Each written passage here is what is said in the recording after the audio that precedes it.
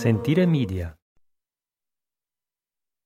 Hello everyone, and welcome to A History of Italy.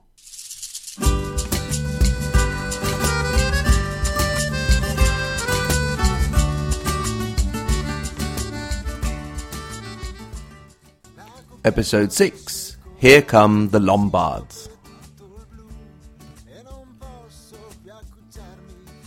Last time, we finally saw an end to the Gothic War, and despite some remaining pockets of resistance, Italy could finally look around and take stock of the situation.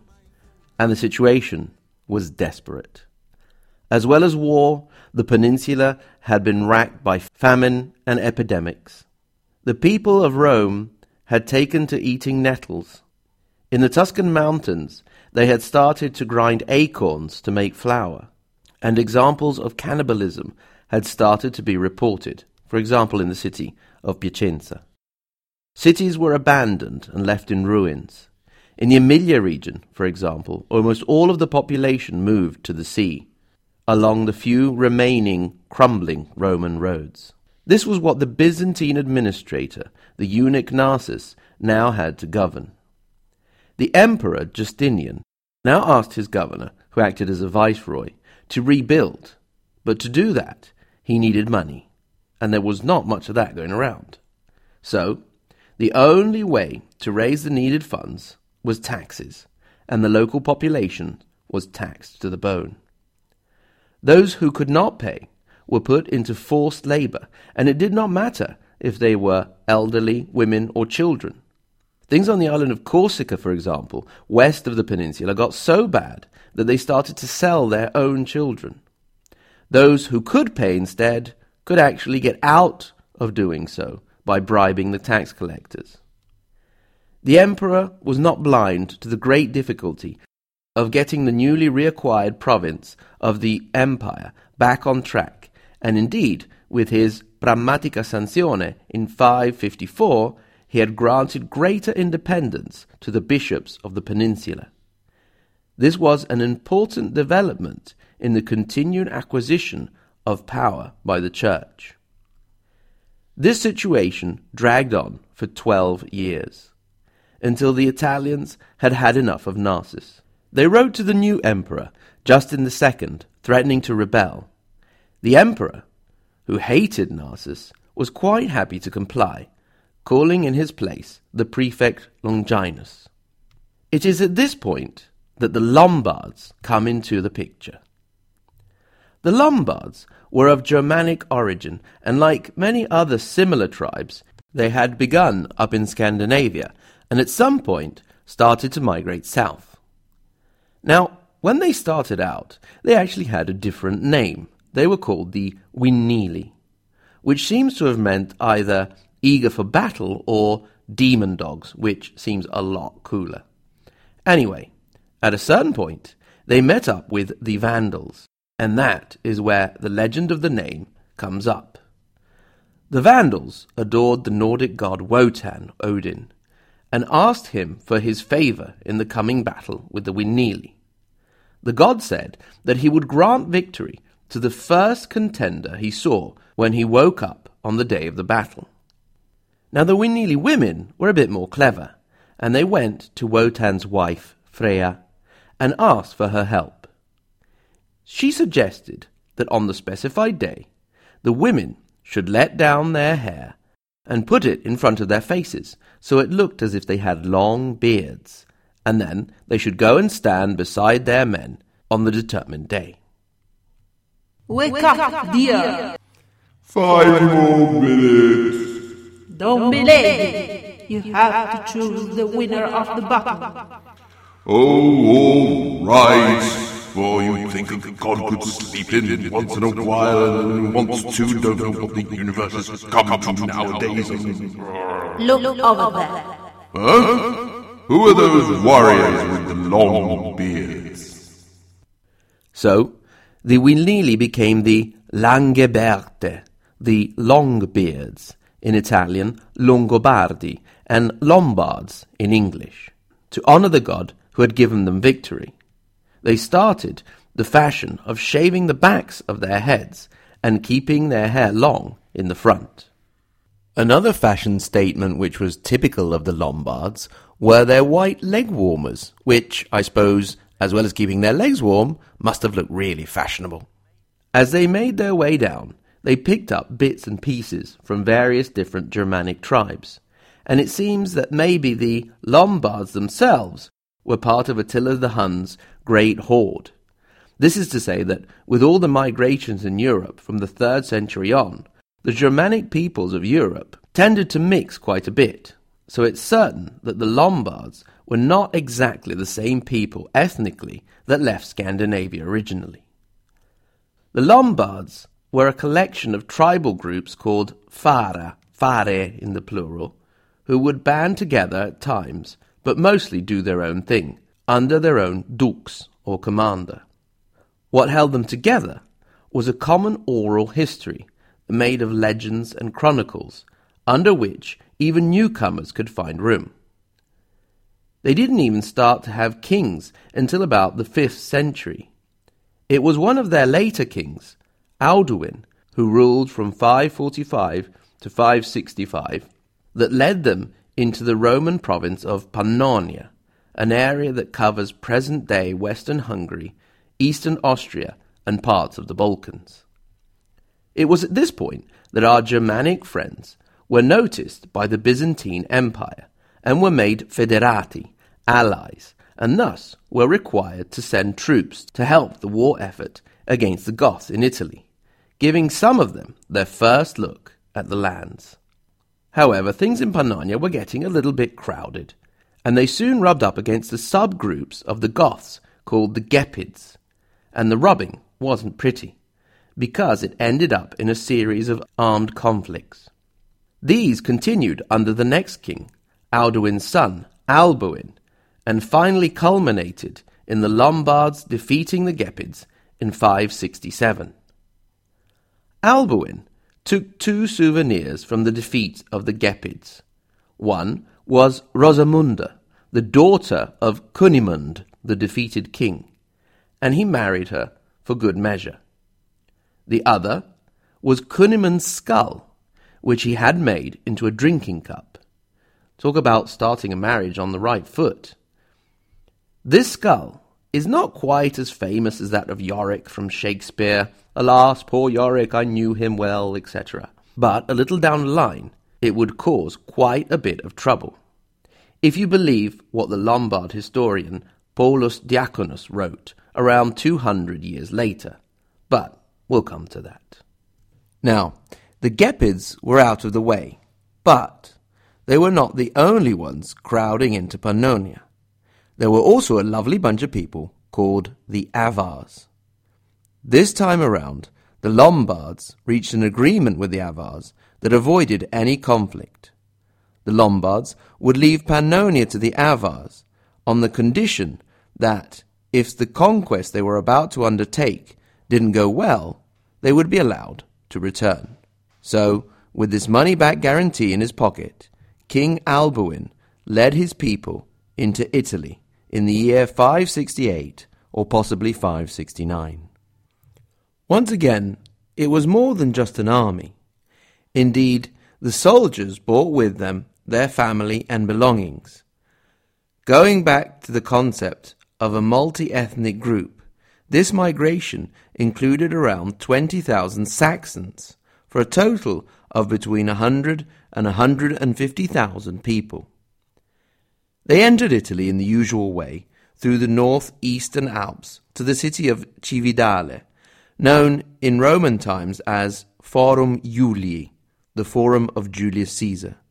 Alboin then did something that I've been trying to get my children to do without success for many a year, and that is to close the door behind him. He did this by fortifying the position in Cividale, the door to northeastern Italy, and assigning the command to his nephew, Gisulf, transforming the commander, the dux, into the first Duke of Italy. From then on, they moved in a disorderly fashion down into the peninsula, avoiding the heavily garrisoned Byzantine positions as they went through the Veneto area, where they took Aquileia, Vicenza and Verona, where they set up their first headquarters. Then they moved towards Lombardy, where they took Milan in 569 and started the siege of Pavia in the same year. As the siege drew on, they proceeded down to the Emilia area and then into Tuscany.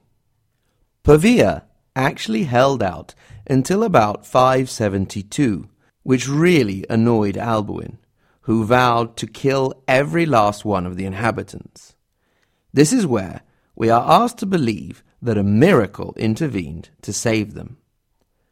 When the Lombards had finally brought the city to submission, the king mounted his horse and made to enter the city. As he was about to enter, his horse fell, and no matter how much they pushed, pulled, and beat the poor animal, it would not move. So, one of the soldiers, suspecting something supernatural, suggested that Alboin recant his oath to slaughter the inhabitants.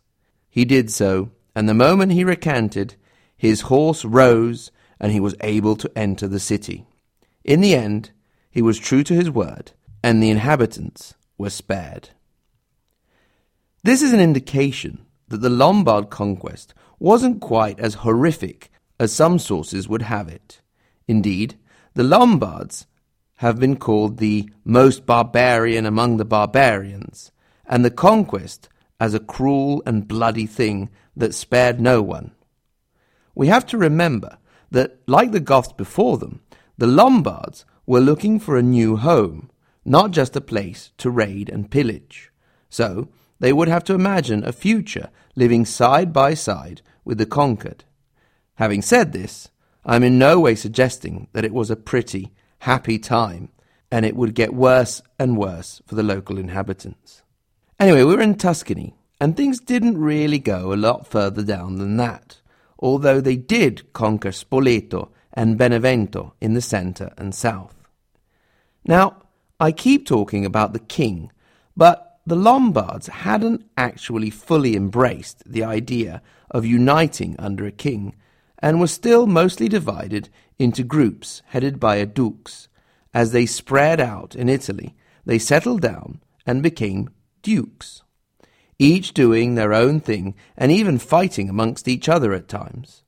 This instability shows up in the fact that King Alboin was assassinated in 572, and this is a juicy story. Probably not true, but worth telling. As usual, don't worry about remembering the names too much. Now, if I didn't manage to send you off to sleep right away, you may remember that Alboin defeated and killed the Gepid king Cunimund, making a drinking cup out of his skull, and married his daughter. Now, our fun-loving Al was in the habit of getting his wife to drink from the cup made with her father's skull. What a chap! Fun and games. Anyway, as you can imagine, the queen, Rosamunda, was not pleased at all. She conspired with one of the king's personal guard, Elmeki, to help her assassinate the king. Elmeki reckoned that they needed the help of a really strong man called Perideo, or Peridius, or something like that. I didn't find an English translation for it. However, Perideo was not having any of it, and refused. So, the crafty queen came up with a plan. Perideo had a thing at that time with one of Rosamunda's handmaidens, and one night the queen went into his chamber and lay with him. When the deed was done, he was stuck. He could now either help assassinate the king or be killed for having been with the queen. Quick digression here, it's not the first time you hear these stories about swapping in the darkness business, but, I really wonder, you're not going to notice the difference at all?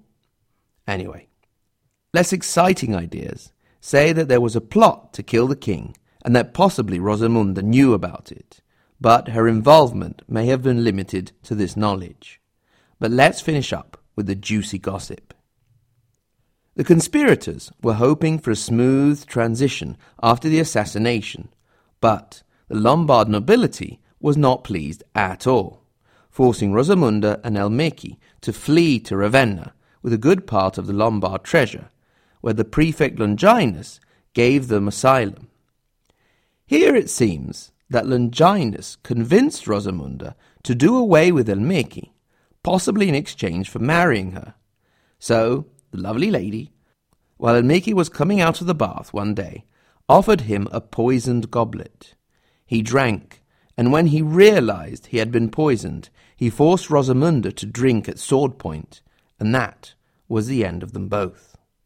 Meanwhile, the Lombards elected a new king, Clef, who was violent and feared by the Italians and Byzantines.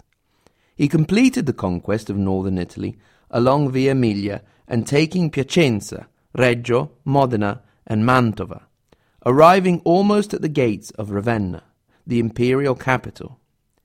He also completed the conquest of Tuscany. After only 18 months of reign, he was killed rather unceremoniously by a slave who he had mistreated. Next time, we'll see what happened after the death of Clef. Let's just take these last few moments to see what we can take away from this episode. In short, after 12 years of some rubbish administration by the Byzantines, who made a bad job of a bad situation, the Germanic tribes of the Lombards migrated into Italy under their king Alboin in 568. They conquered most of northern Italy, down to Tuscany, and Spoleto and Benevento further south. Alboin was killed and replaced by Clef, who in turn was assassinated. In all of this, one thing was sure. The Italian peninsula was no longer united under a single authority, and would not be again for over 1,300 years. Furthermore, if you consider that today the peninsula is occupied by the Vatican and the Republic of San Marino, as well as the Republic of Italy, you could even go so far as to say that the peninsula would never be united again. Before we close definitively, I just wanted to say a quick hello to the UCL Italian Society and the Italian Guide, both of which you can find on their Facebook pages, so go and have a look at them. As always, thank you very much for listening. Remember, if you want to make any comments or ask any questions, you can get in touch at hello@ahistoryofitaly.com. At the same URL, ahistoryofitaly.com, you can click through to our Facebook page, or you can have a look at our YouTube channel, where we have our walk-around mini-docs on Italian cities. If you're feeling particularly generous and want to help support the program, you can donate on the website, and please remember to subscribe, rate, and review the program. Thank you very much again, and until next time, arrivederci.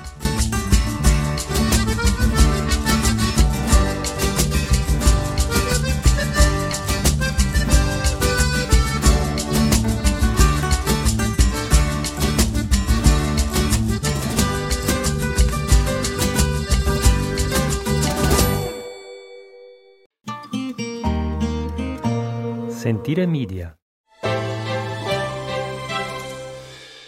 Hey, podcast producers and show hosts. Do you want to join a podcast network that celebrates all things Italian? At Sentire Media, we understand the allure of Italy and its unique culture. Our devoted team of hosts and producers are all driven by their shared passion for Italy.